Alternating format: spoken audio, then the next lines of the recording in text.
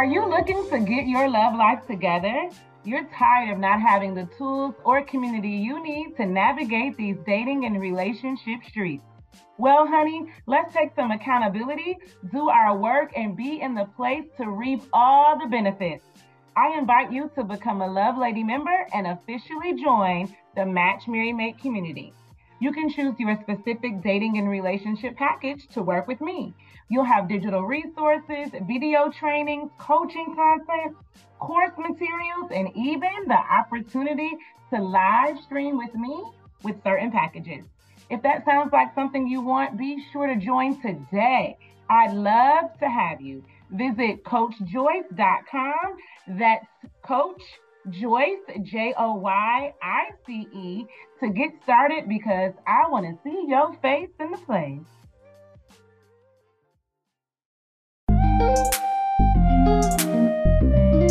Greetings! You're listening to the Match Mary Mate podcast, where Black women learn how to get their love lives together. Here, I guide you on your dating and relationship journey, empower you with feminine presence, power, and charm, teach you how to navigate and negotiate your needs and desires with men. I'm your host, your girl, Joyce Robinson Myers, and welcome to Season 1 bonus episode, Love Bugs. This week, we're coming in with a recap of the Match Mary Mate Show Season 1. We debuted the podcast on my birthday, June 2nd, and each day for the next week, we released a single episode through episode 7, We Are Joyce and Jeremiah. And since then, we've been overwhelmed with your comments, messages, and all of your love and support. I've also taken to heart some of your feedback and questions and decided to bless you with this bonus episode with some of the deets that you said you wanted to know. Now, most of your responses were to episodes 2 and 4 and 5 and 6. So that's what we'll cover in this bonus episode. But first, let's begin with the power of affirmation. We start every episode with an affirmation as the way to center self, listen to the body, and honor our spirit. Ask yourself, how are you today? What moods, feelings, and emotions come up? Use that energy to speak life, wholeness, and healing over yourself using the power of your own voice. Speak it into existence with an I or I am. I am grateful. I am blessed. I am abundant. I want to reintroduce my husband, Jeremiah. Ladies and gentlemen, say hi. Hi, ladies and gentlemen. Before we get into our season 1 recap, let me just love on you a little bit. First of all, my clientele and my audience just love you. I cannot tell you how many DMs and text messages and emails I have received about your contribution to the Match Mary Mate Show. That's great to hear. I'm happy that folks are enjoying what I have to say, we have to say. And I hope it continues. You had the ladies swooning, baby. Y'all see what I have to deal with. I have Mr. Charisma on my hands. And anytime he opens his mouth, the ladies just be captivated. You said it, not me. So I'm going to keep my husband for myself, but I'm going to share him on this podcast from time to time too. So I hope you all are okay with that. I want to share the most cited quote that you said that the ladies just loved. There's a thin line between a man entertaining you and having an interest in you. And you need multiple people to assess that. It's important to have multiple people in your circle to assess it. It's the value of the collective. The amount of women who sent me this quote, and they typed it all out, text message, DM, email. So that was the impact that you left on the Match Mary Mate podcast, episode 7. And I just wanted to give you a little love. I appreciate that. I think it's an important concept for women to understand. and the people that support them in their dating journeys to understand. So I'm glad it landed. Yeah, me too. I even had one client say, I think he just shifted how I think about community and dating. So, all good things. I also want to share two praise reports that I received, one from a client and one from a personal friend of mine, one of my Hebrew sisters at that. So let's get into it. The first says, Joyce, your talk with Jeremiah blessed me. I loved hearing you all dissect the subject matter and have a real discussion as peers, but also compliment each other as partners. Y'all held space for each other and it was dope to listen to. And Jeremiah just might have to be a monthly guest. Baby, you want to be a monthly? We'll let it play out. It blessed me to hear one of my clients describe our relationship or the way that we interact with each other as both peer and partner. Oh, I agree. I think that's a great way to describe it. My second praise report, I want to read it to you all because it just touched my heart. She writes, Shalom, I love it, I love it, I love it. I love the way you have evolved. And even after 22 years with my mister, I still picked up a couple of things that I can use.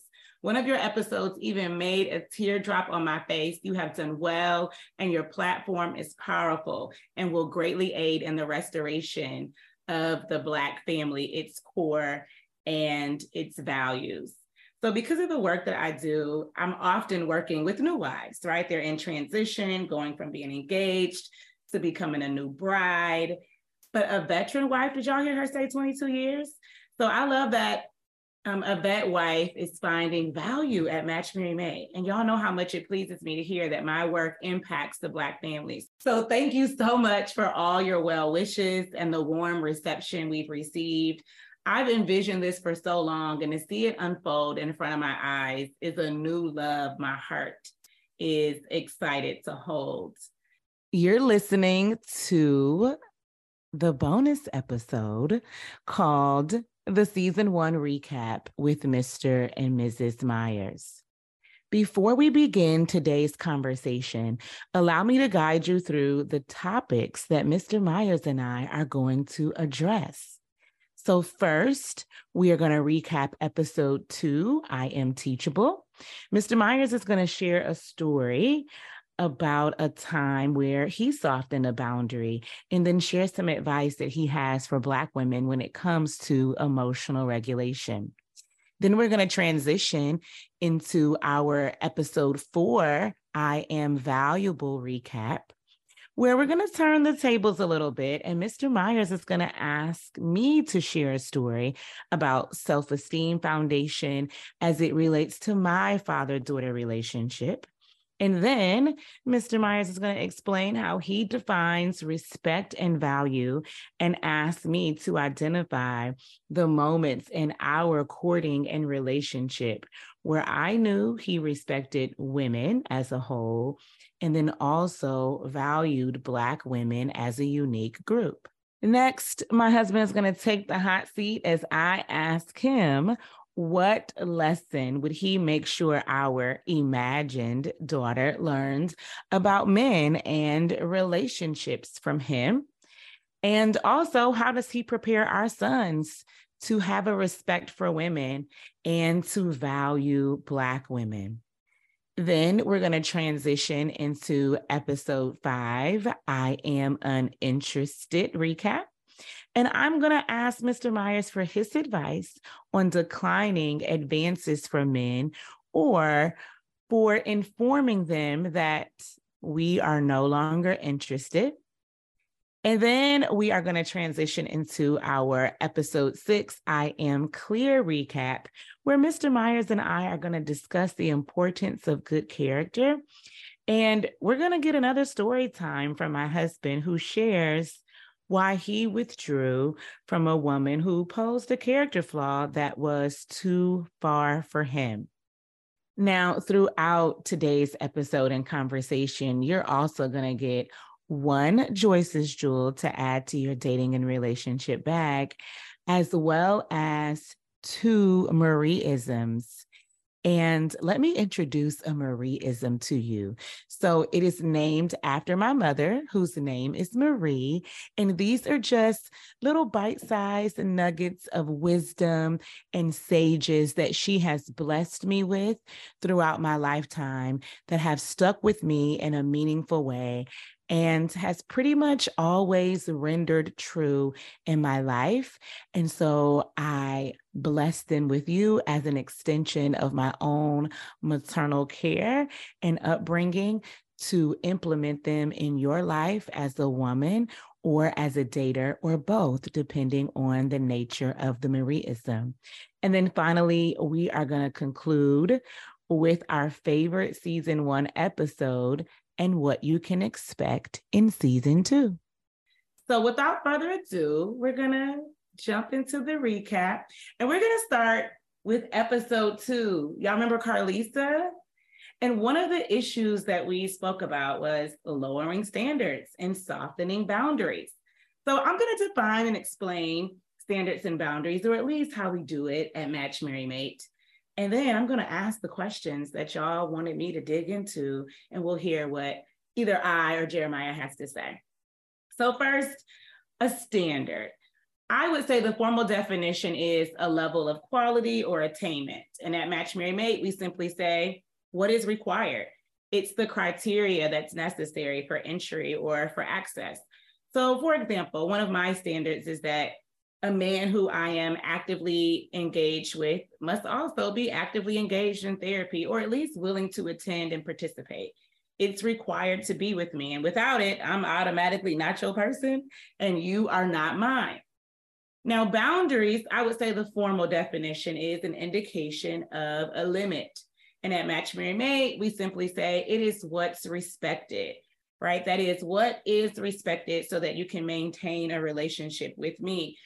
So for example, one of my boundaries is emotional dumping. Like as a partner, I can be emotionally available to support you or even carry some emotional weight, but I cannot be the person or the place where a man just dumps all his emotional baggage and trauma onto me and then leave me there.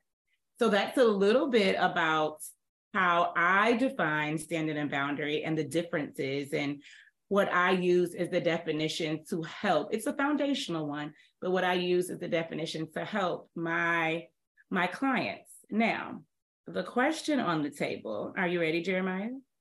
Yes. Have you ever lowered your standards or softened your boundaries, either for a relationship or inside of one? Tell us the story and what the outcome was. Yes, I have. And it was a spiritual one. I softened a boundary related to how I wanted us to carry out our spiritual practice together. And spoiler alert, we're not together anymore. That's not the singular reason, but I will say it definitely was a part of what made me feel like I wasn't being myself in the relationship. I was personally compromising certain things so that things could stay, comfortable or absent of tension, even though it was doing things to me internally, almost an avoidance tactic. And so I ultimately, obviously, made a different choice about who I wanted to be with.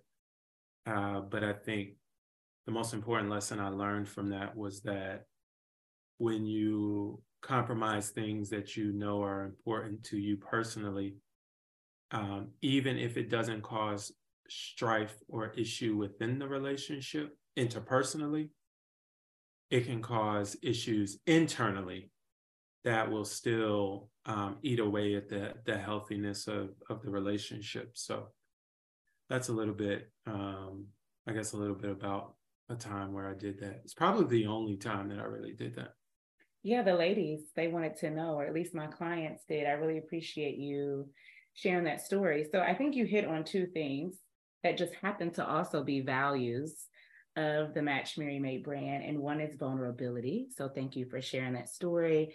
I think sometimes in the work that I do, because I censor Black women, we're listening to them bring their issues or their traumas or their stories to the center. And it can seem like that's just something that women do. And while that can be true at times, not always. And so I think you'll add tremendous value by my audience or our audience hearing how a man quite literally softened a boundary too. So see, ladies, it's not just us and Carlisa, girl, it was not just you. I think the other value that you hit on was authenticity. And so I tell my clients a lot, if you are making concessions with personal things you know you need, you're just going to start an internal war within yourself.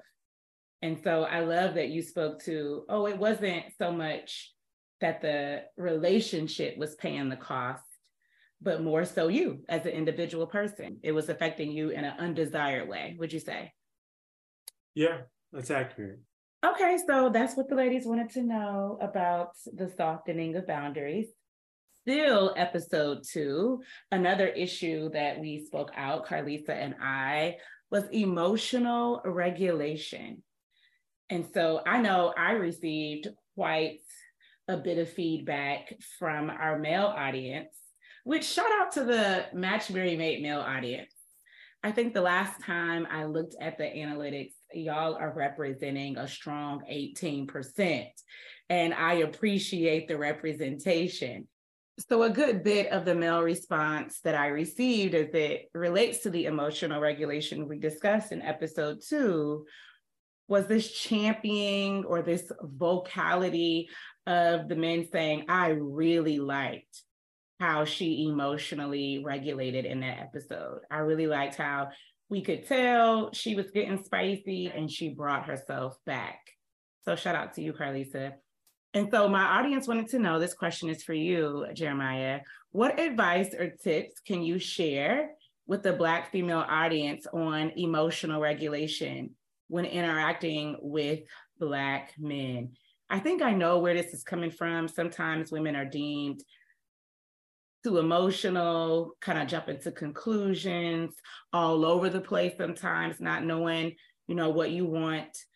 I don't know that in that episode, Carlisa did all of that, but I do know that I said to her, hey, you about to go off on somebody and you asking them for an emotional connection, and that doesn't even match. And so, the men were like, yes, thank you for calling that out.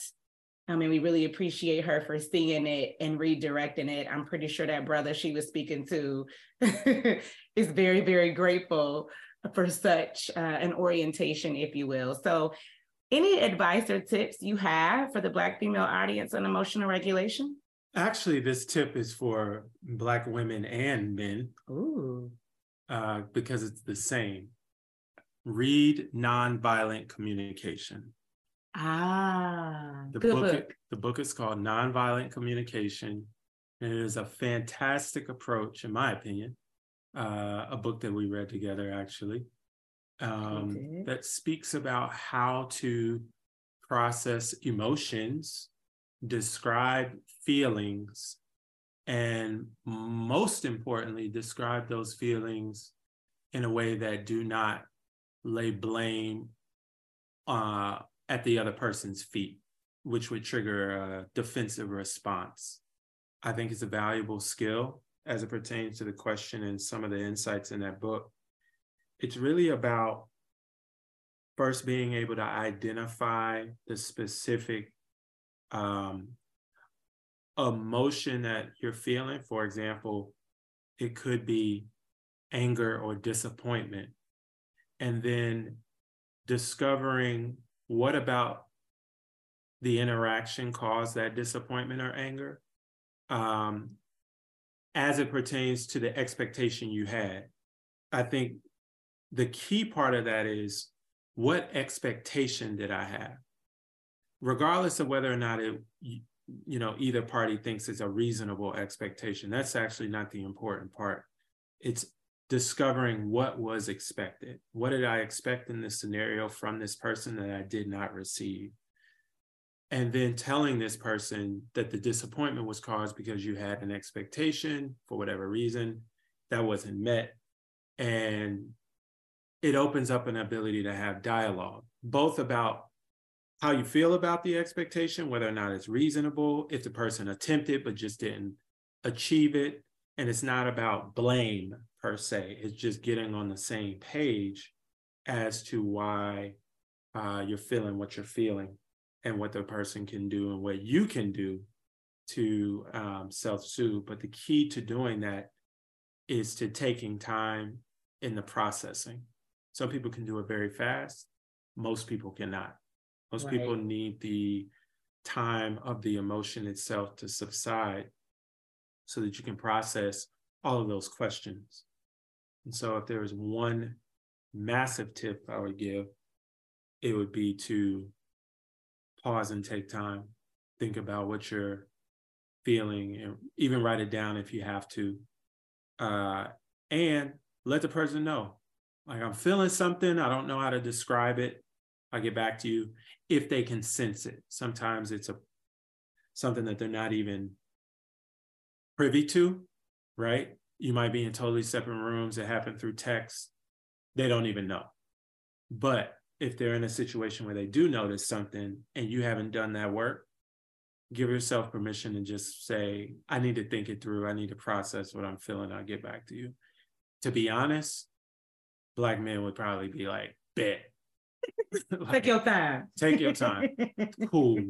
Right? So that would be well received from Black men, at least largely speaking. For sure. Okay, you hit so many things. Clients, didn't it sound like a whole session? You to me? He talked about authenticity, effective communication, journaling or writing down your thoughts, processing. I love taking that beat, taking that time. I say that to you all the time. And again, in the episode that we are recapping, Carlisa did that. She said, wait a minute, Joyce, let me take some time and talk this out with you before I go back to him. And then she even said, let me tell you what I heard when he said this, right?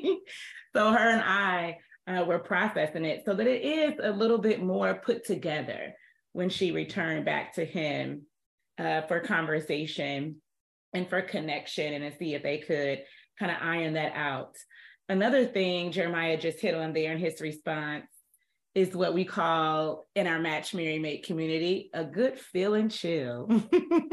And if you are a member of our community or a personal client of mine, you know what that means. And ladies, that is us just taking our time to chill and get in touch with what it is that we're feeling, organize those feelings so that we can organize those thoughts so that we can have coherent and effective and helpful conversation with anyone really, but especially our male partners. Now, just in case you are new here, I don't want to leave you hanging. So allow me to further explain the concept of feel and chill. So in my work, I have learned that working with women and relationships, they tend to mistakenly believe that because they have all the feelings, that means they're supposed to act on them, and not necessarily so. And then the other side of that is sometimes they will automatically ignore, suppress, or avoid feeling their feelings. Neither of these will support you on your relationship journeys. We have to understand how to feel our feelings without necessarily acting on all of them, or maybe even some of them. We also have to understand that we should feel our feelings. That means we're not ignoring them, suppressing them, acting like they're not there, because again, that's not going to help you either. So I created the feel and chill concept to help us remember, yes, we're going to feel our feelings, no suppression, no denial, no avoidance. But we're also going to own the reality of feeling doesn't necessarily mean acting. Now, if you are a part of the Match, Marry, Mate Facebook community, or you are a client, y'all know what we do here. On Sundays as a group, we share our current feelings that we're processing, but not yet acting on for relatability and support. This concept has turned into a movement in my community. So I encourage you, if you are a Black woman listening and you have a moment where all the feels are coming to you, feel and chill. Okay, let's pick back up the conversation. So thank you so much, Jeremiah, for adding that. And shout out to the book drop. A lot of my clients read it, and the feedback that I received from them about how much it changed their lives, their communication, some of their relationships was so valuable. So shout out to Nonviolent Communication. Okay, our last topic for episode 2 is of accountability. This is such a buzzword in the relationship space right now. And even though I think both sides of the equation, men and women, get this word kind of tossed and thrown at them often, I feel like it's hitting the women a little bit more. I'm starting to even see the word female in front of accountability as a way to qualify it. So ladies, I don't know if that's just the man beating up on us or if that is actually due, but I know it could be a thing. And so I know I teach to it, I coach to it. And in the episode 2 with Carlisa, I definitely encouraged her, okay, girl, we got to be accountable here. And I think I even had a question where y'all weighed in. So the question on the table, Jeremiah, is how would you rate Carlisa's accountability effort as it played out in the I Am Teachable episode? Thought it was great. She was on the call. She was on the call. Doing the work. Doing the work. Right? Like the fact that Carlisa was on the call doing the work is accountability. And it wasn't getting on the call to try to defend her actions. It was on the call to understand them, see if they were reasonable, and pivot if necessary. So I thought it was great, because that's what accountability is all about. It's not necessarily getting it right. It's the active reflection of whether or not what I'm doing is getting me the outcomes that I want, number one, and helping me show up in the world the way that I want to. And she's not only doing it personally, but she's willing to invest time in a coach or someone that she knows can coach her up to get it done. So just the simple act of being on the call and being willing to hear critique and advice, I think puts it in the A class. A class, Carlisa. You know, that's an amazing accomplishment coming from my husband. He don't just give out A's every day. Facts. But shout out to you. Okay, so that's going to conclude our recap of episode 2. And now we're going to transition into episode 4. And we hit some heavy topics in there. And I have what you want me to ask, Jeremiah. So the first topic is about paternal self-esteem. And in this category, you all actually wanted to know more about me, my story, and my background than Jeremiah. So we're gonna switch sides here, and he's gonna ask me the questions and I will answer. Awesome. So you quoted a dissertation about daughters and self-esteem. Can you repeat that again? Of course I can. The author stated, as was expected, a girl's level of self-esteem seemed to be significantly enhanced by positive interactions with her father. Great quote. Can you tell us about your positive interaction with your father and how it impacted your self-esteem? Oof. Y'all came hitting with this one. Okay, so first let's define self-esteem. For me, it is your own sense of self and the confidence that you bear in your abilities. I think for women, I would qualify this a little bit more and say, and the confidence that you bear in your appearance, your physical look, beauty and imaging and body is such a huge deal when you are a woman. So my father used to greet me, baby girl, pretty girl, all the time. I heard it growing up. Anytime he would call me, I mean, every once in a while he would say Joyce, but mostly it was baby girl, pretty girl. And I actually just shared an Instagram post about this. I praised both my parents actually, because my mother still to this day, y'all, I am 38 years old. And when I call her, it's the same greeting. Hey, firstborn pretty girl. And so my post was saying, I know that I am pretty because my parents told me so over and over and over and over again.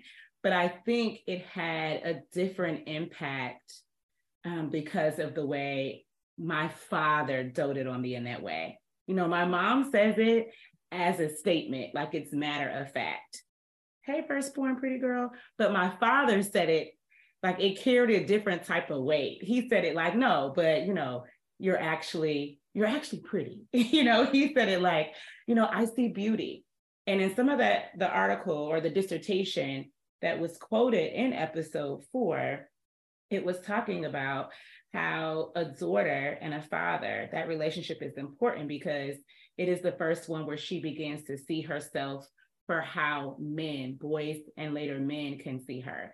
And yeah, my father definitely gave me that. When other boys and later men complimented me on my beauty or told me that I was pretty, I immediately thought, I know. And I knew that I knew that because my daddy told me, right? And so it definitely impacted my self-esteem. So again, your own sense of self and the confidence that you bear in your abilities or in your physical appearance, I had that. And my father definitely played a hand in doing so. Thanks for sharing that. Yeah, you're welcome. Thanks, audience, for asking.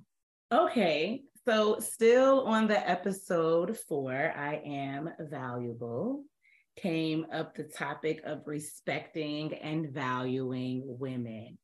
And so I already defined how I see respect and how I see value in episode 4. So again, be sure to listen. And if you haven't already, but Jeremiah, the dating and relationship streets would like to know your definitions, please, sir. So can you define what difference you hear in respect and value, particularly as it relates to Black men respecting and valuing Black women? The difference between respect and value. Respect is like an admiration or regard for someone or something as it is, such that you seek not to diminish it. Value, I actually think you have to, by the way, respect something to value it. But value starts to go into the realm of desirable. I don't simply have regard for something or someone. I desire it. I desire it for myself, for my life, or for whatever I'm seeking to achieve. And so that's how I would distinguish the two. That's an excellent distinction. Not too far off from my definition either, but I love how you attach desire to value. So I really like that definition. Thanks for offering that. Yeah, of course. So question for you, at what point in our dating relationship did you realize or believe that I respected women as a whole and valued Black women as a distinct group? This is such a good question, and only a question that my clients would think to ask, especially me. So I will share 2 stories, one for the whole and then 2 for the distinct group, Black women. So the first is, I remember, this was a little early on. I remember having a conversation. I don't remember exactly what you said, but I do know that you either, just generally speaking, used a term that I found just inappropriate for men to say about women, at least in front of women, or maybe you alluded to it. You didn't say the word out, but some version of it where it was understood, though you didn't say it. I don't remember which, but it was one of those. And I was like, oh, I'm gonna have to get on my soapbox here. Like, you cannot talk about women like that, at least in front. And I think I even said something like, your locker room or your water cooler talk, fine, I can't do anything about that, but at least I would ask when you're in front of me to not refer to women. Oh, I think I remember it now. To not refer to women as insert the word that you said. And I mean, you immediately apologized, but there was like this playfulness to you of, well, we say that like it's the culture. And I'm like, yeah, but still, I know it's in rap songs and I know we say it, loosely, but I just take issue with men saying words like that, and including the word itself, in the presence and the company of other women. And you completely apologized, you self-corrected in the moment, and then going forward, all other moments where there have been opportunity to use such word or such language going forward, I can tell that you made the effort to, not right now, or not in front of Joyce. And then at some point, you even went as far to when we were in the company of some of your male peers, and that's how they speak, and maybe that's how y'all speak together. You would even correct them and go, oh, can y'all not say that word like while Joyce is here, or something to that effect. Now, this happened, I think, when we were married, but we were all out and a group of peers, all couples, and a guy was telling a story, and then he paused and he was like, oh. And he looked over at me and he was like, I know we can't say that word in front of you. You don't like that word. And it just keeps giving, right? So I really expected for you to just self-correct in that moment, apologize, and just make an effort, at least while you were in front of me, but it has gone beyond that. And for me, that was definitely some proof, some evidence that, hey, this man does value women as a whole, even if it took a woman to say it out loud to you, but you do, at least to the degree that you are willing to temper your language in my company, in my presence. And I really appreciate that. You're welcome. You said it like it's a favor. Not a favor, just, Yeah, that's my show up. Yeah, you have shown up. I'll give you that. Okay, and then the second one, value Black women. So I actually would prefer for you to tell this story because you tell it better than me. And there was this ask that you had of me, and you were not backing down. You just kept getting more strong, more visceral in your ask, as you tend to do. And it got to the point where the rubber meets the road, so to speak. And I kind of boasted up and was like, listen, I can tell you all of the reasons why this is a no for me, but I don't know if you're going to want to hear the answer. And you were like, try me. And so I remember we were in the car on the expressway, and I let you have it. I was like, no, because what you're asking me to do would cost me this and cost me that. And, who's going to cover this? And you haven't laid out this, all the things. And I remember kind of, I don't know what this feeling is, but I saw this look come over you. It changed your cadence. And I thought you were tempering yourself to be like, I know she didn't just say this to me, and having to gather yourself. But that wasn't it at all. You're really just taking a moment to collect because you were so overwhelmed with whatever feeling that was you were experiencing based on how I was answering you. And you said something to the degree of, man, I finally know what feminine power is. I've heard it from grandmothers and my own mother, aunts, and other female kin, but I can honestly say this is my first interaction taking in the feeling and the power behind it. Something to that effect. You tell the story better than me, so I'm gonna pass it to you.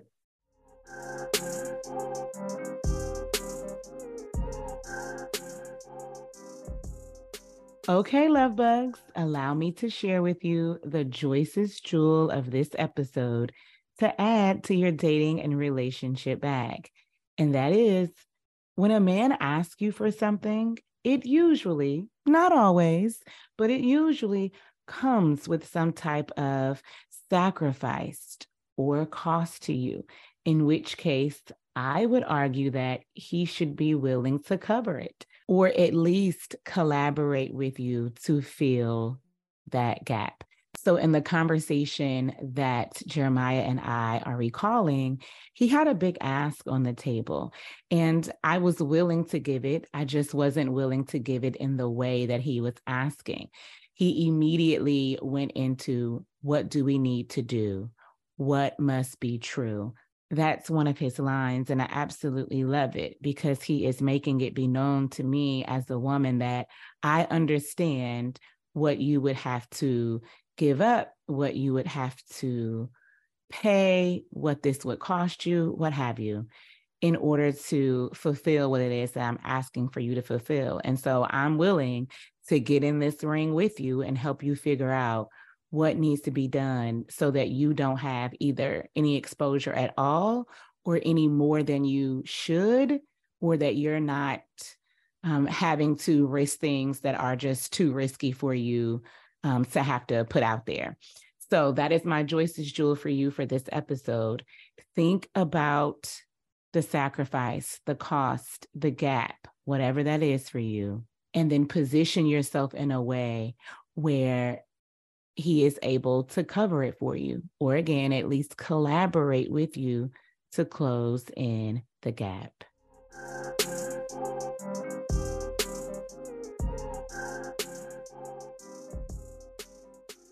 I thought you actually did a good job. I don't know if it needs much adding. I think the key to it was that you stood firm in what you believed was necessary as your no at the time, but did it with an immense amount of grace. I don't know, it generated an immense amount of respect and disappointment because it was a no. But it was more respect than anything, because I was very unrelenting at the time. Usually that nature gets me what I want. But it didn't. And like I said, you did it with an immense amount of grace. And so for a multitude of reasons, idea of feminine power really crystallized in that moment, and really respected you for it. Thanks, babe. Okay, love bugs, allow me to interject right here. On an episode about not lowering standards or softening boundaries, I want to make sure you capture the power you maintain as a woman when you keep your personal values and dating practices intact. Now, to do that, you have to know what they are. And you know, in the Match, Marry, Mate course experience, I am very adamant about you identifying these values and these practices up front before there ever is even an array of men or even just one man that you are interacting with in a way where these things come into play. And then as we go through coaching together and as you create new experiences for yourself with men who you are getting to know and then dating and then eventually establishing relationship with, my job is to keep those personal values and dating practices in your face, if you will, and say, hey, remember, this is who you are and this is what matters to you. This is what you value. Don't allow these things to weaken or fall by the wayside just because somebody's son is in your face or because you happen to like him. So I want to take the time here to say, I know sometimes we lower and we soften because we like a guy. And I get it. At the point of the conversation that we are recalling here, I was really into Jeremiah at the time. However, I am into me more. And so I have this tagline that I use. It is a personal value of mine. It is also a dating practice of mine. And that is, I love you, but I love me more. I have to be able to choose myself as well as choose you. And if for any reason that gets murky or cloudy, I begin to draw a line in the sand. And it's not to say you're over here and I'm over there. The line in the sand is to say, oh, this is too far for me. So how do we now renegotiate or recollaborate where we can do it together? Because the current way that it's being presented to me, we can't do it together like this. It is too far for me to go. Now, sometimes for the sake of a relationship, we'll do this too. We'll lower or soften because, oh man, I don't want to rock the boat. If I draw the line in the sand, what will that mean for this relationship? And because we fear that it might change or dissolve altogether, we lower, we soften, we cower. And if you do that, you are going to lose some of the power that you hold as a woman. And now, when I say power here, I'm not talking about a power struggle between you and a man. I'm talking about the personal and the feminine power that you possess because you have self-esteem, self-confidence, self-worth, and there is value in who you are and what you add by way of being in relationship with you. And if you weaken that, lower it, soften it, compromise it, sometimes purport it, prostitute it, if you do that, you are going to fundamentally find yourself in a different type of relationship anyway. Usually one that creates an internal war inside of you or some tension or elephant in the room between you and him, and it's just not worth it.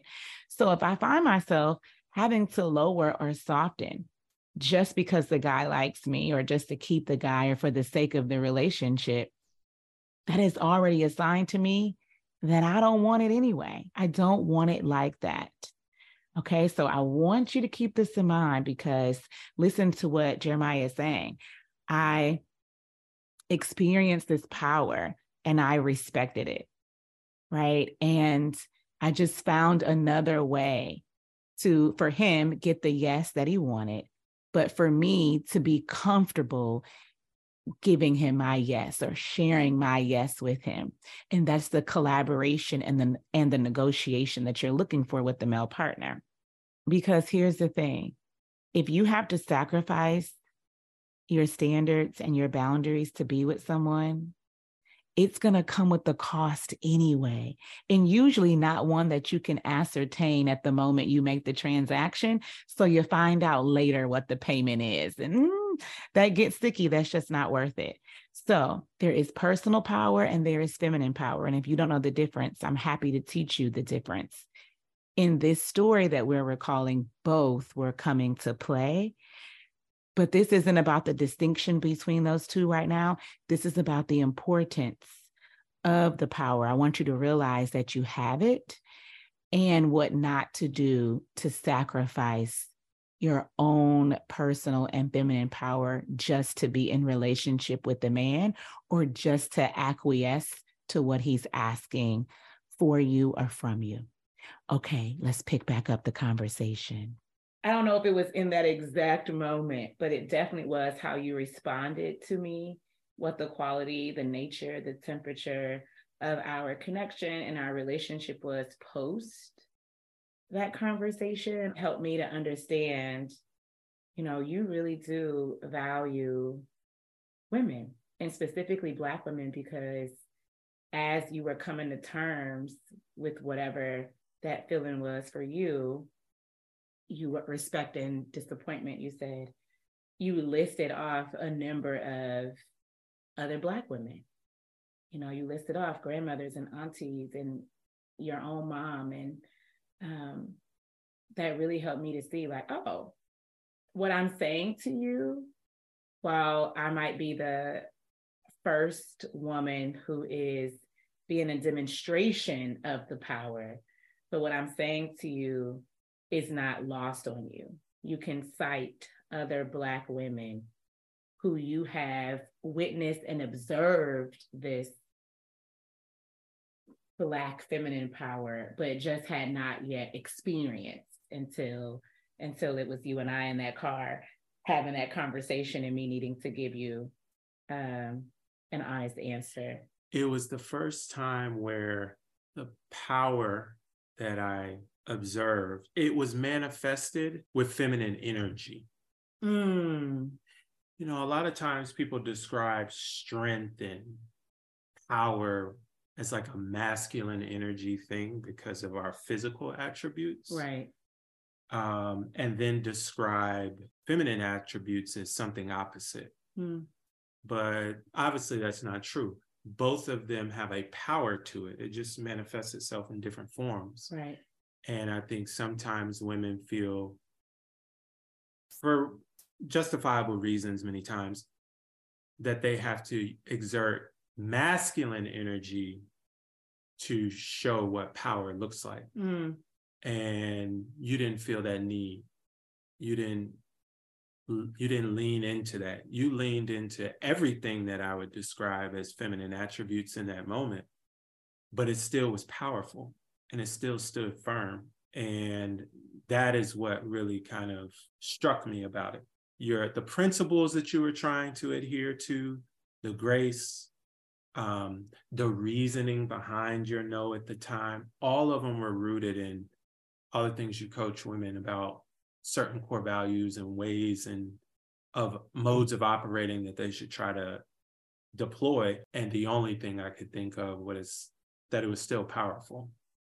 So I think that's why it was such a impactful moment for me personally as I, looked at you.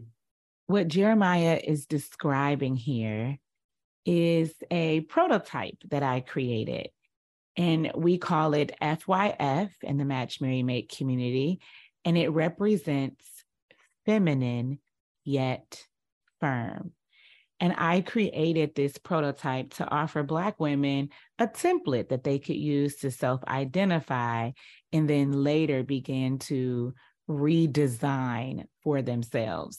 And depending on the woman determines what needs to be redesigned, but feminine yet firm. Now, a lot of my work is centered around helping Black women to identify their core values, understand their standards, establish or enforce their boundaries, and honor their personal power. So because it's common for many Black women to lean into being too sweet, too acquiescent, too agreeable, or too hard, too dominant, too inflexible, they often need some support finding their unique balance.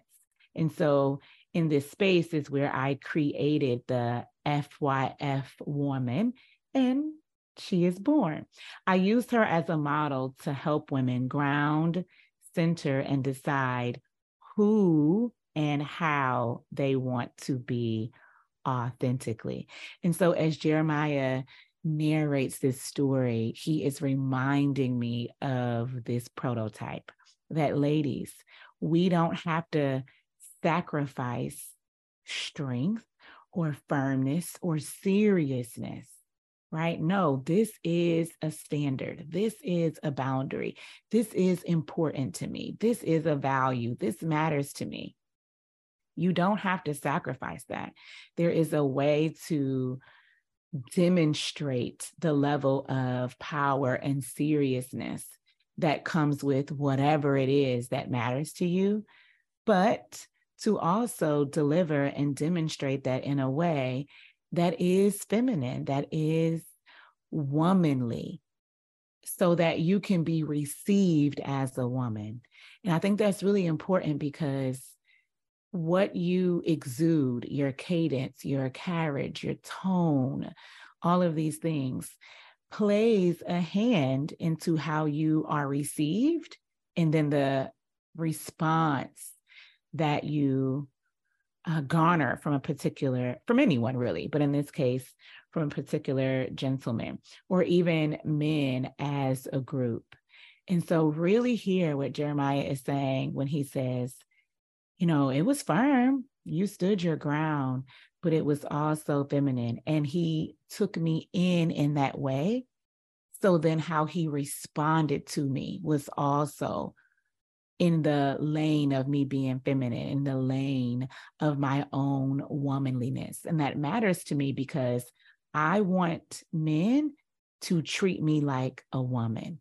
I want men to treat me like they see my softness, They see my grace, because if they can see that, they're going to respond to that. And so shout out to the FYF woman and the Match, Marry, Mate woman, knowing the value in being feminine yet firm. Okay, let's pick back up with the conversation. I'm remembering my mother. She used to say to me all the time, a man who does not respect your no is a man who is not worthy of your yes.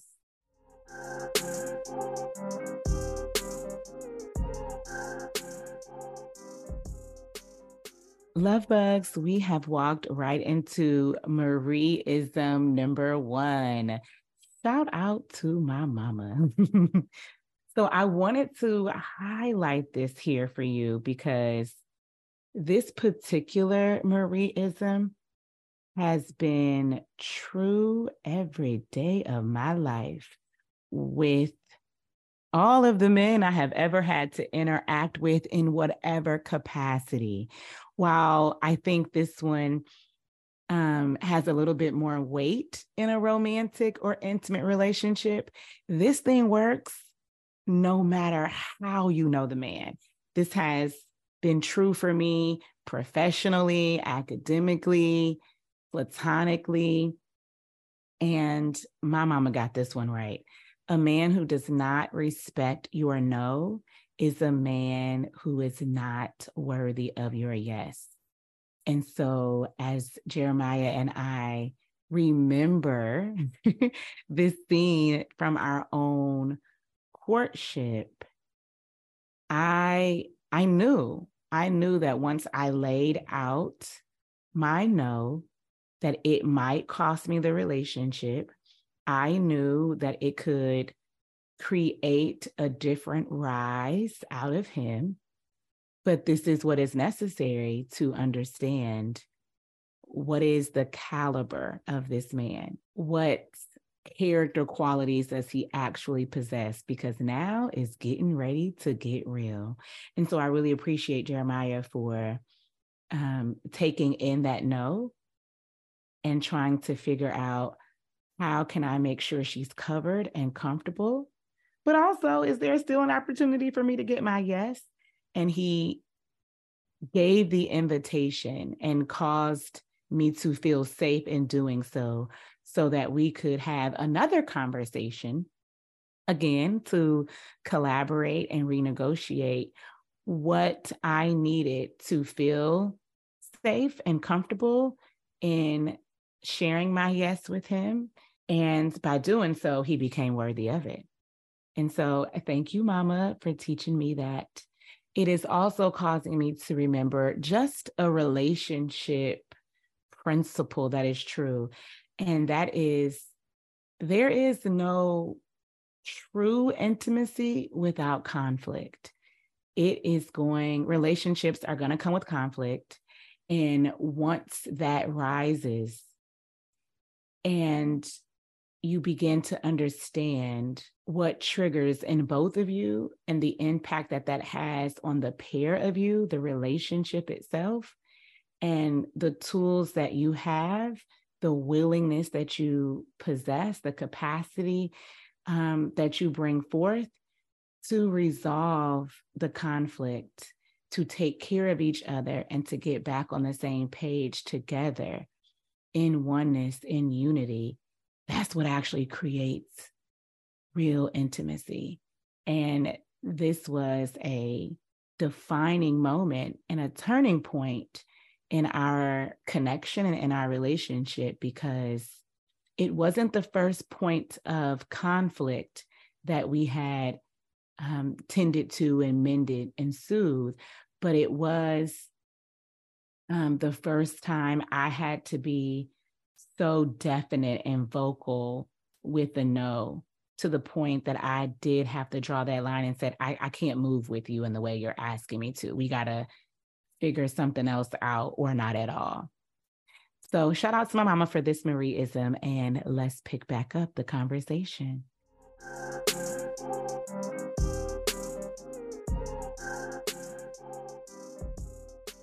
And relationships are, they cute and they all down for the kiki until someone asks for something, usually the male partner, and the female partner doesn't want to. The answer is a no for whatever reason.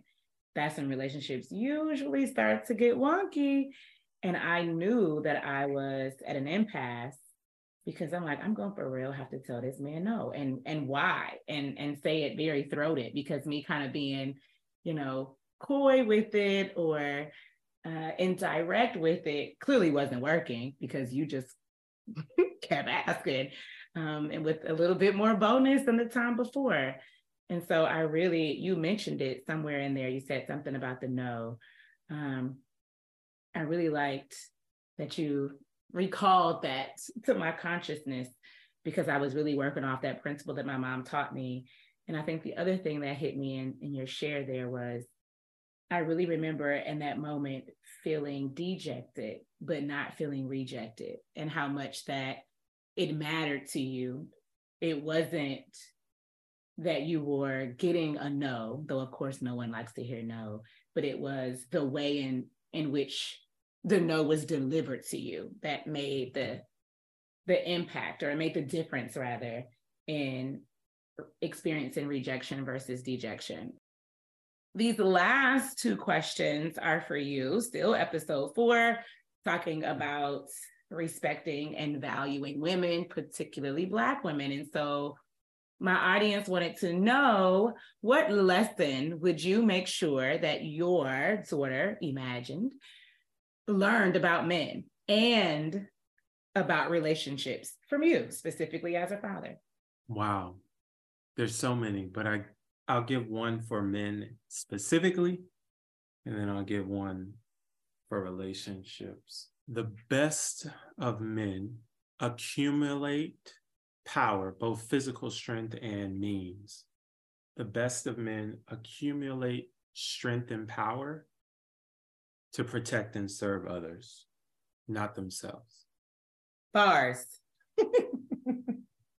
So I would want her to understand that. So as she surveys the landscape of men that she would want to allow in her life, she would seek those type of men. Powerful men, men with means, men that know how to go get it. But they're doing it for reasons outside of themselves, or for reasons that are protecting others, serving others.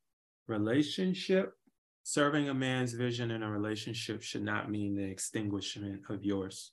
Ooh, chills. If she finds herself in a situation where she feels as though the support of a man's vision does not allow for hers to flourish, or she just can't even see it at any point in time in the future, then it is likely not the best relationship to be in. And it doesn't necessarily mean that the man is a bad person or he's willfully attempting to suppress your vision and your desires for yourself. But if one chooses to support a man in his vision, especially it's like, let's say, the leading act, it should never mean that your vision gets erased and you don't see a path where you can achieve that for yourself at some point, even if it's down the road. So yeah, those would be the two things that I would hope that she learns from me as her father. My husband, ladies and gentlemen, my husband. Those are really good answers, baby. I hope so. The good thing about both of those is that as a daughter growing up, she can watch me and learn that even if I never explicitly said it, I would, but sure, she could see that through how I accumulate and acquire strength and power and how I use it. And then she could see that through our relationship, the relationship part of it, right? She could see, wow, he's doing all these things. Mom is supporting him, but she's still out here being able to do the exact things that she said she wanted to do too. So within our family, it would manifest for her to see in real time. It's not something that I could have to like say and then tell her to go see somewhere else. Yeah, I can show you better than I can tell you. I love that. There's room for both of us and our dreams in this relationship. Only way to do it.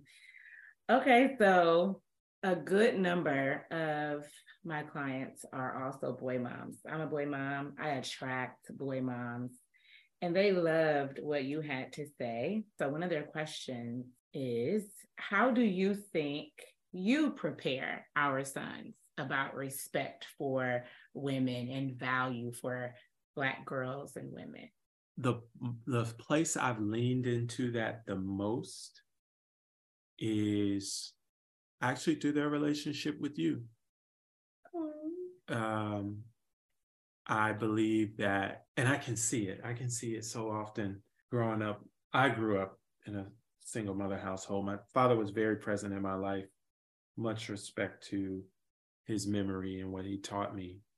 The day-to-day of interacting with my mother was something that I received periodic advice from him, but because I lived with my mother in day-to-day, it wasn't always there.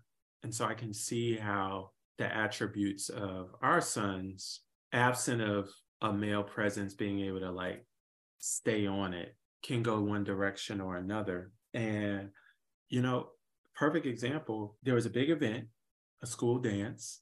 Pictures were taken while at the dance. There was a ton of lead up. You did a ton of work for it to make sure that he was dripped out and ready to go.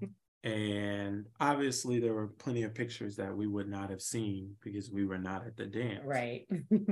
And so when we get in the car, you're very excited to see the pictures. And he's like, oh, I'll show them to you in a minute. I'm going through all the pictures. And a part of me in my peripheral vision as I was driving noticed a certain level of deflation. Like you were kind of amped, and he kind of said, oh, you know, I'll get to it when we get home, la da da da da.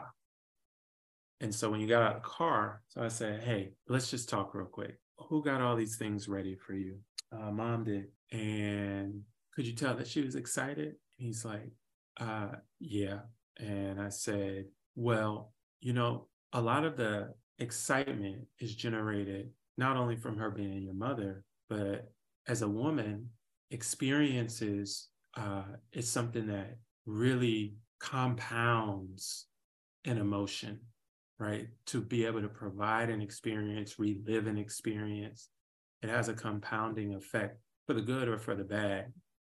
And when you kind of put her off, there's a certain level of deflation.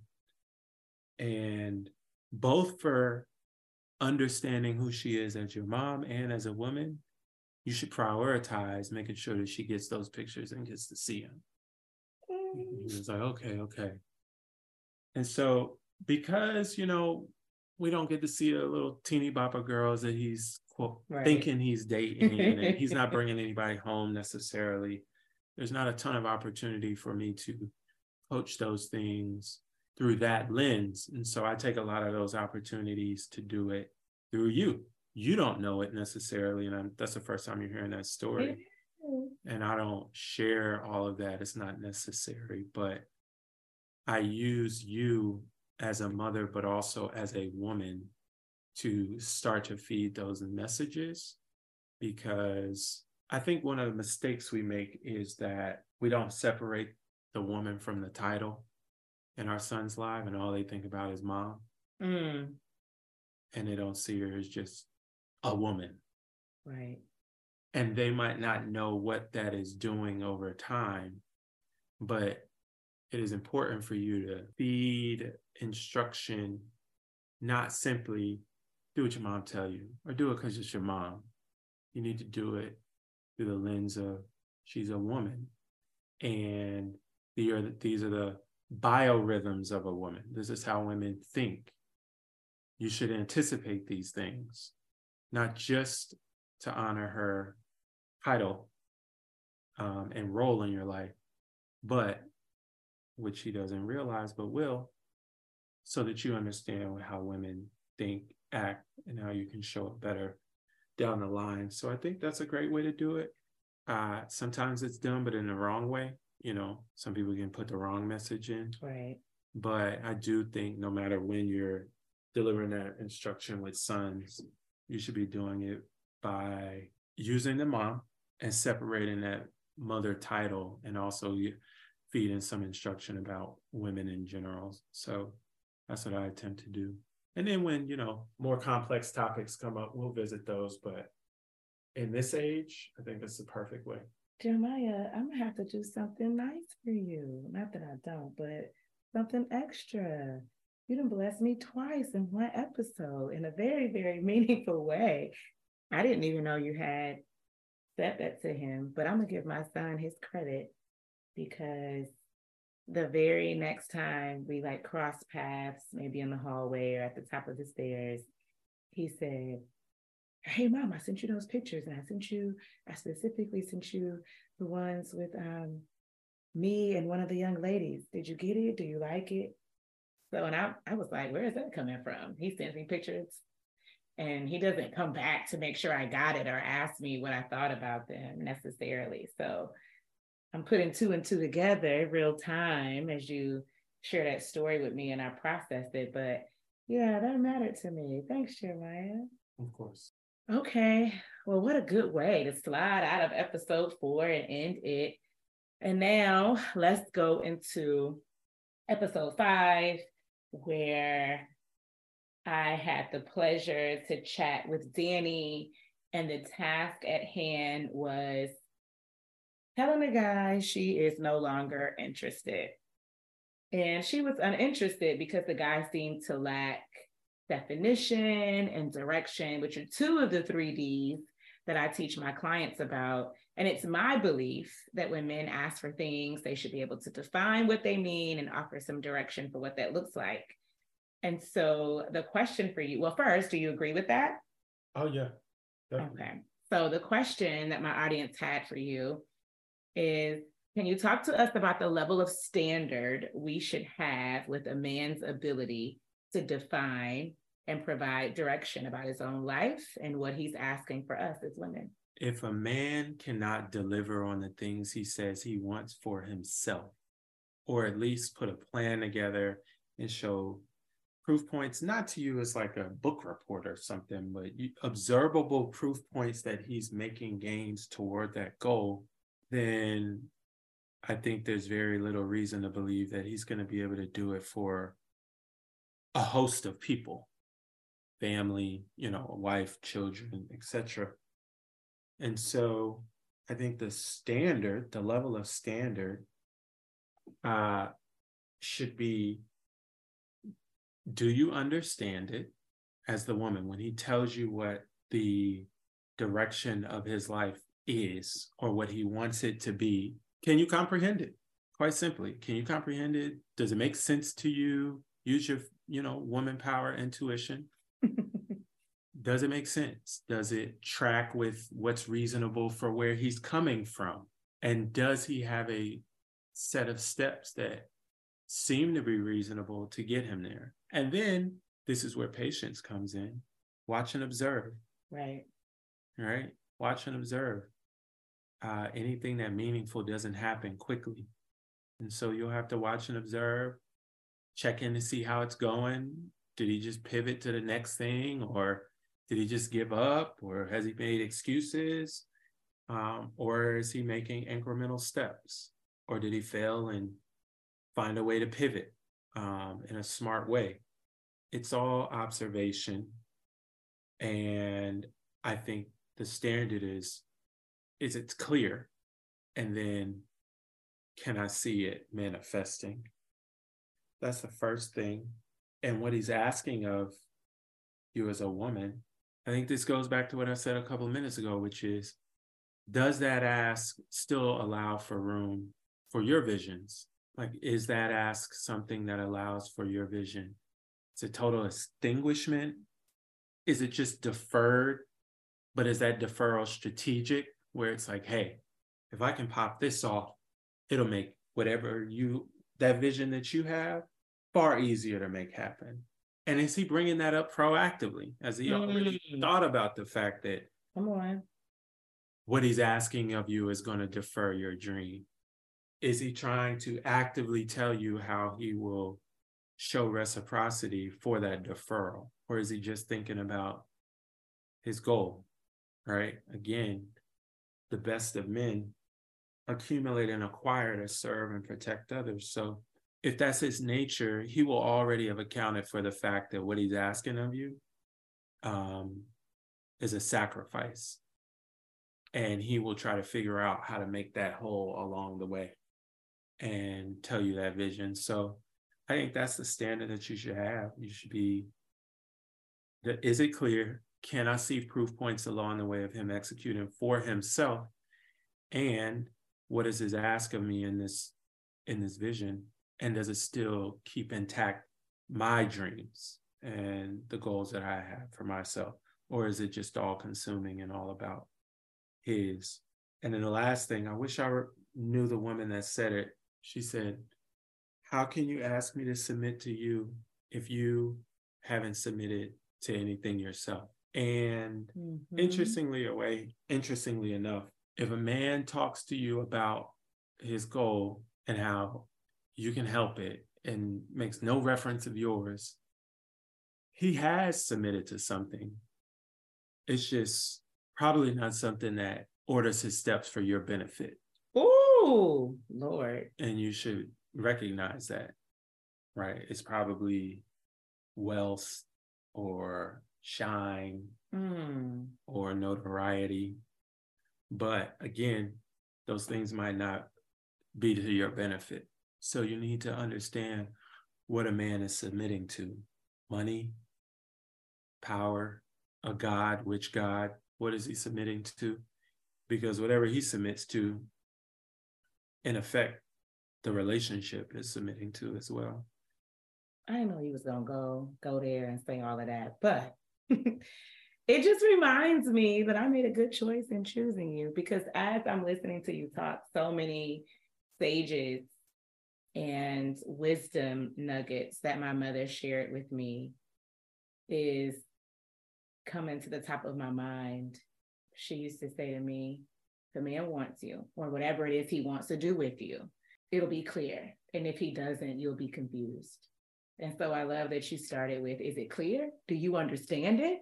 Because quite literally, a person who is, or a man who is desiring you or desiring something with you, their energy is to make it plain to you, to make it clear for you.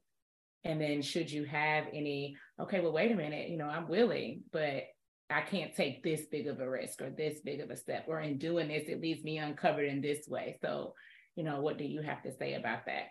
Which leads me back to our conversation earlier, because when I laid those things out for you, you were like, okay, what if I did this and covered this? What if I did this and took this off your plate? Like, you immediately got into, I still want my yes as a man. I think that's just the competitive nature of men, and I respect that. But I got to make sure that you're comfortable in the way that you offer the yes, provided you want to offer it. And I said that. I said, I'm willing, just not the way you're asking me.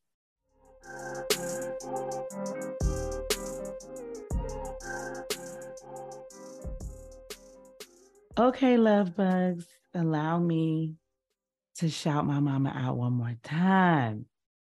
Listen, if you have your mama and she drops good things into your spirit, please cherish it.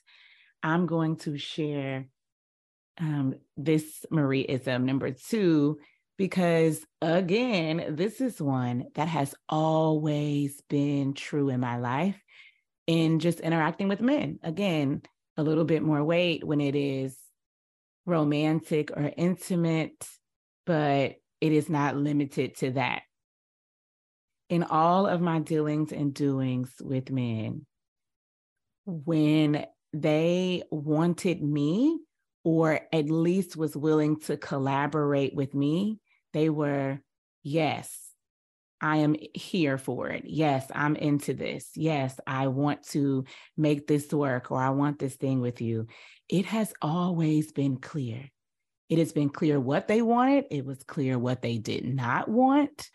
It was clear if that was me, if that wasn't me, all the things. And when they did not, it was cloudy. I was confused. And so I have always used the fact that I was unclear or confused as a sign that, oh, child, this ain't that. I have just always used that as a determining measure for myself. And it has always yielded so. I have also always used the fact that I was clear. It made sense to me. I understood it as a sign that this man was serious, that he was into it, that he was about me in whatever it was. And so even my friends, I have some really, really good male friends, and whatever the issue or the topic would be, when they were clear, when they drove the point home, when they told me what it was and what it wasn't, I knew I could take them seriously. I knew it was for real. And it played out just in the way that they said that it would, that they said that it wouldn't.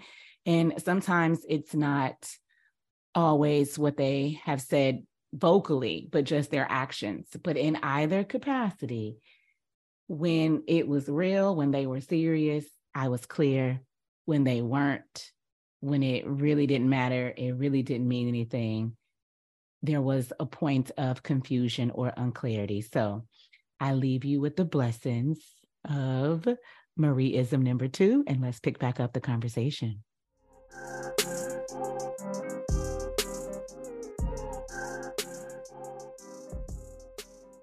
So, in the name of being uninterested, my audience also wanted to know, do you have any advice or tips for how to decline our interest with Black men?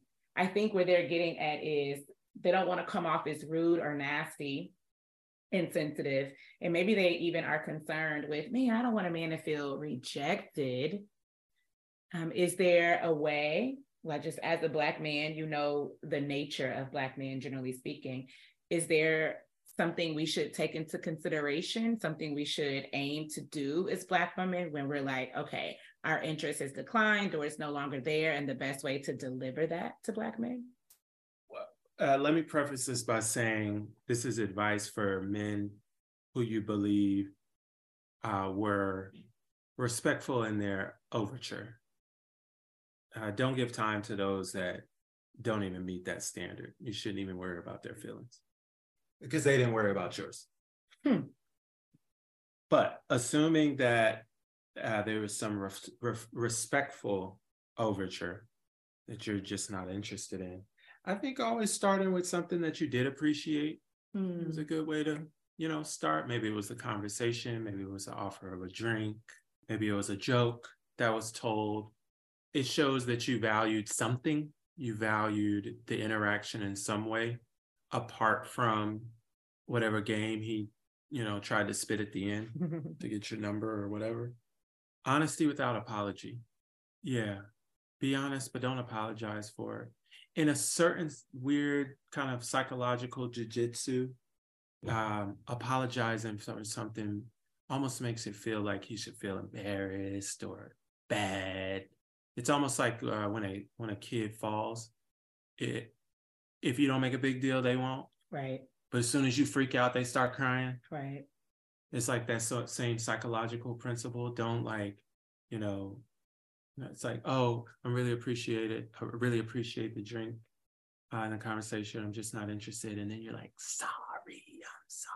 You know how people do that? And women are guilty for over apologizing. Like, oh, yes, I'm sorry. Yeah. And then you walk away and it's all awkward. Yeah. Don't do that. Don't do that. Honesty without apology. I love that. That's what makes it weird. That is what makes it awkward. The audience can't see your face right now, but it was everything. Yeah, that's a good answer. Thanks for sharing that. Honesty without apology. But, add the thing that you appreciated at the beginning. Yeah, I love that. I tell my clients all the time, whether you're asking for something, you're redirecting, you're declining, you're inquiring to see if it could be better than what it was the first time you got it or the first time you asked. Always affirm. I think affirmation is a beautiful attribute for humans, period. But it does something a little different to men that I watch them light up.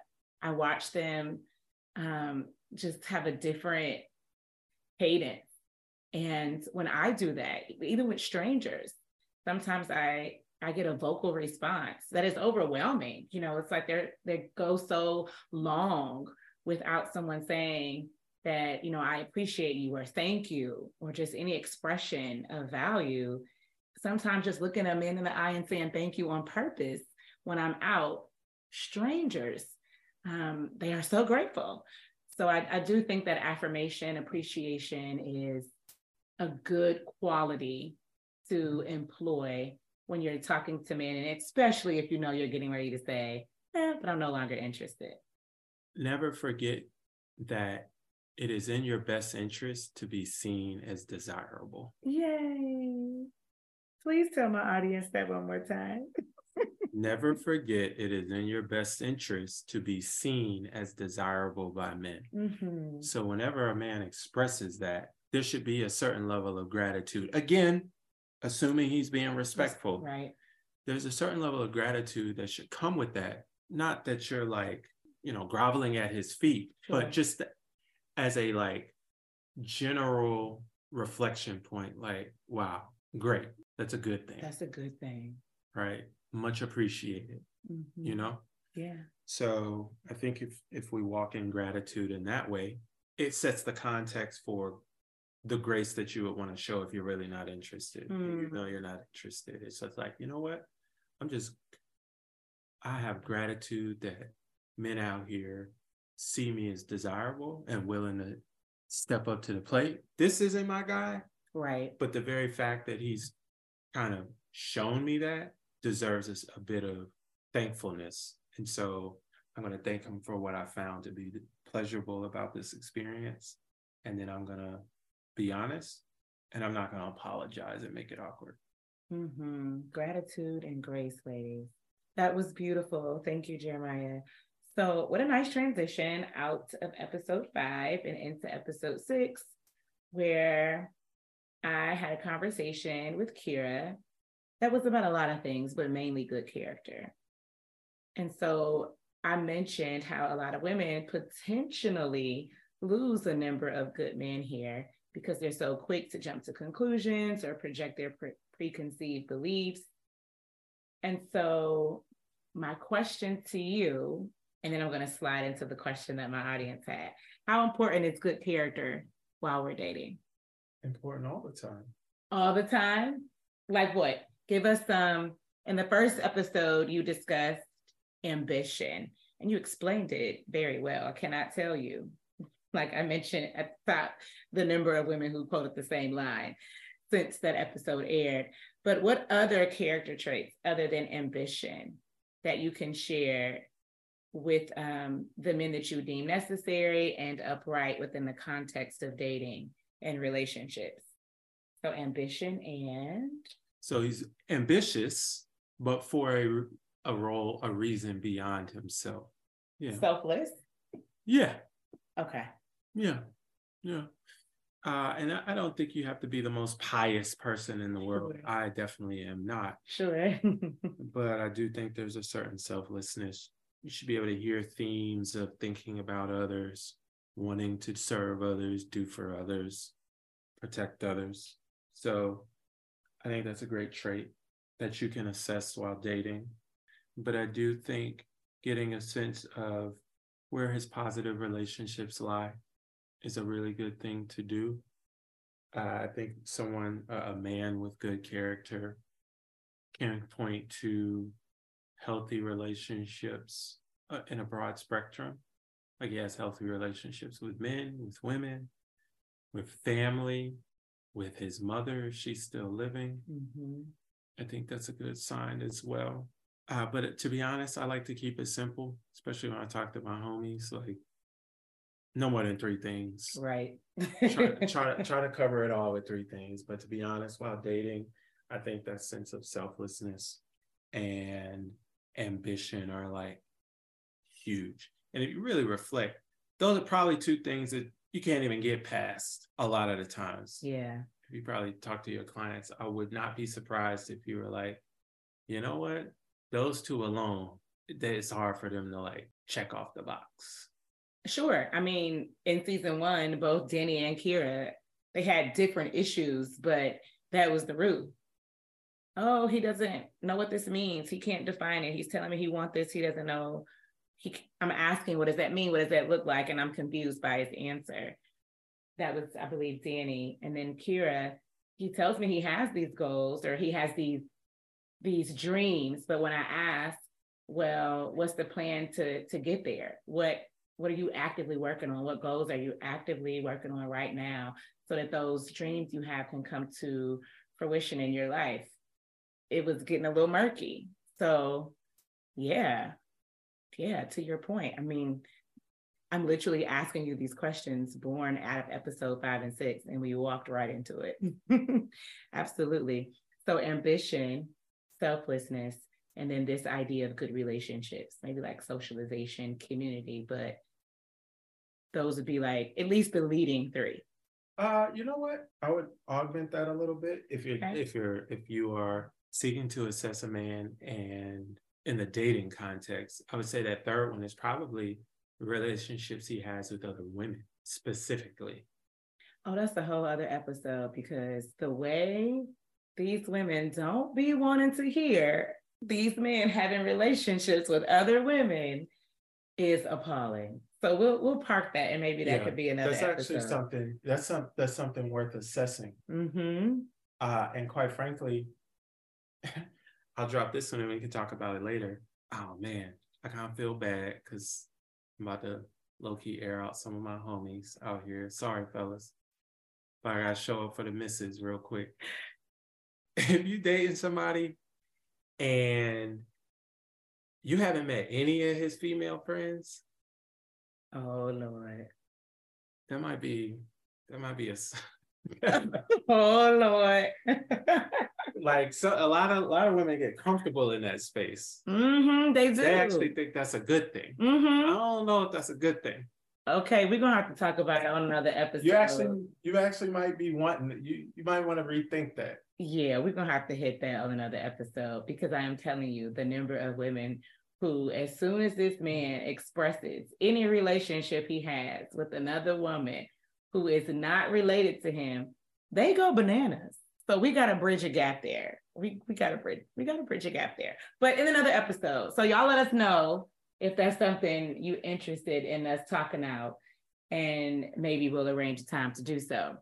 Okay, so we want one more quick story time from you, because I say things, and I did mention this in one of these episodes throughout the podcast. I think I actually mentioned it a few times in season 1, but this idea that if you are jumping to conclusions, if you're being judgy, inflexible, projecting, all of these things, if you are doing that, you are putting yourself in a position to lose potentially some good men who y'all could have vibed together and rocked together, but he is choosing to walk away from you because you being a little extra.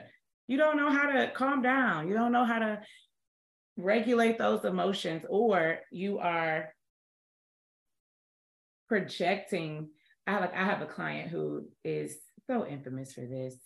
Like, you're trying to control what it looks like so much that you're projecting what you think the guy should be and say and do and all those things. And then you just end up losing men who are like, listen, I can't do this with you. So we want a quick story time from you. Can you share about a time, if it's ever happened in your dating history, where you and a woman were vibing, y'all were getting to know each other, and she lost you because of something in the world of what I'm talking about? She was too inflexible, too judgy. I don't like to use the word crazy to describe women, but I know you know the vibe. Or just projecting, jumping to conclusions, somewhere in there. Has it ever happened to you in your dating history? And just kind of give us, high level, what you noticed and why you were like, yeah, no, I gotta walk away from this, even though this is a good woman or I'm having a good time. There have been times where I've chosen to, discontinue something, at least in the way it was trending, because, and this falls, I think, more in the judgy aspect. Very rarely did they assume positive intent. When there was a lack of clarity, I'm not even going to say a misunderstanding, but maybe a misunderstanding, but usually a lack of clarity on what was said, oftentimes leaned or assumed negative as opposed to neutral or positive intent. I'm cool with neutral. To be honest, I think my natural disposition is when something's lacking clarity to be neutral. Yeah. I know the best of us probably do positive intent, but that's just not my nature. Right. It's usually more neutral. But like constantly assuming the negative in a gray space, right, is not something that I like to be around. It's like, why? Why is the negative always the thing that comes to your mind? I'm specifically in interpersonal relationships, lawyers and CPAs, and they're great at that when it comes to risk. Right. Downside. We need that in business. Yes. Do your job. But in interpersonal relationships, I don't think it's a healthy way of operating to assume negative intent. I could be wrong, but for me, I interpret it as you naturally see the bad in people, or assume that people are bad. Or that they mean ill against you. Right. Yes. Right. And I don't want to, it puts a person in a position to have to explain themselves as if they're being interrogated. Right. Explaining yourself for the sake of clarity, everyone has to do it. But I don't want to feel like I'm being interrogated. Right. All the time. And that's what comes with operating with people who assume negative intent. I really like that. Okay, so ladies, I hope that answers your question, because in my opinion, Jeremiah is a catch. And I don't know those women who he is talking about when he answers that question, but those way of beings, I guess in some way, a lack of some character traits that we were speaking about quite literally cost them that relationship with him in whatever way it could have been. And so I just want you to be mindful of that. I know you asked the question out of curiosity and just to hear story time from Jeremiah, and I can appreciate that, but let's make sure we're still learning and growing here. I want you to be mindful of that, because you know, how you decide to respond to people, how you position yourself, how you reply, the good character that you possess or not really makes a difference in people making decisions about whether to have you in their life or not, or where to place you in their life. And I just don't want y'all missing out on good men because you're being judgmental, being inflexible, being pessimistic, I think is the way to describe what Jeremiah was saying. So I hope that story time was helpful. As a conclusion, Jeremiah, would you like to share with us your favorite episode of season 1, excluding ours? Favorite episode. I think my favorite episode was episode 6. I think that was Kira. It's because it speaks to a lot of the things that I think I've naturally talked about thus far when it comes to assessing a vision, a plan, how things get executed. Right. But most importantly, it required Kira to think expansively about how that could look, and then go do the work to see, is it being done, but in a way that I would have not considered. I just thought it was a very nuanced conversation and cool to listen to you all start at a surface level and then unpack the thinking in a way that arrived to a next step to go get more information. I thought that was cool. And I just thought the cadence of that conversation was enjoyable to listen to, like that real time, like, oh, well, maybe there's more than one bucket to look in before I make a decision here. So that was cool to listen to. Yeah, I love that about Kira. She's very good about, okay, I knew to do this, and now I'm bringing you back what I have learned. Help me assess this so I can get back in there. Very much her nature. Thank you. I really appreciate that.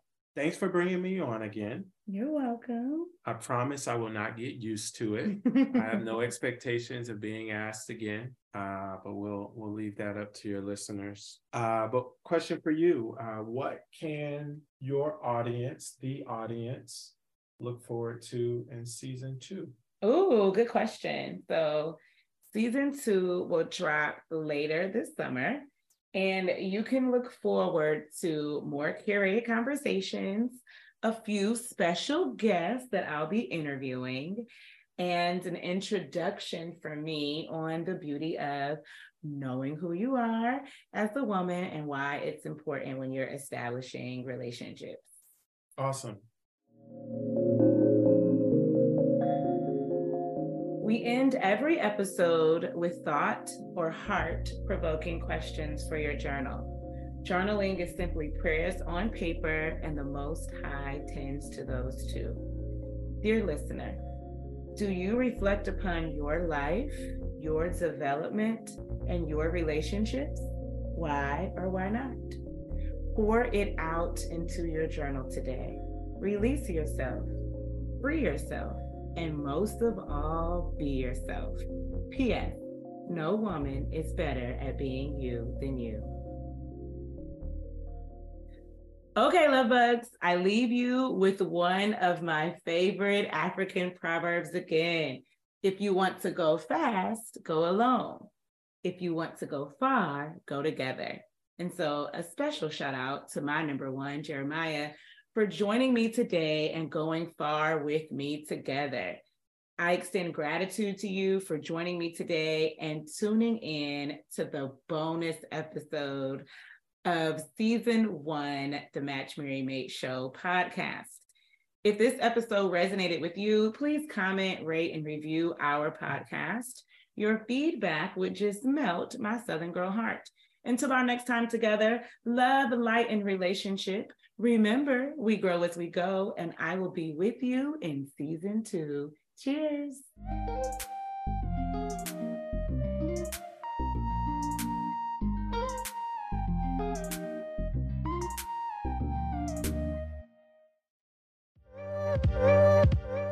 Hey ladies, I wanted to share a suite of masterclasses I have available.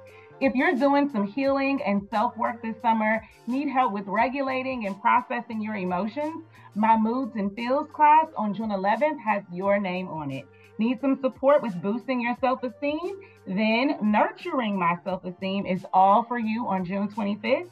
Then in July, we're going to cover female archetypes on July 19th if you're working on your femininity. And last but not least, let's start designing your dating plans together on July 16th. You can find all my offerings at matchmarrymate.com. See you in class.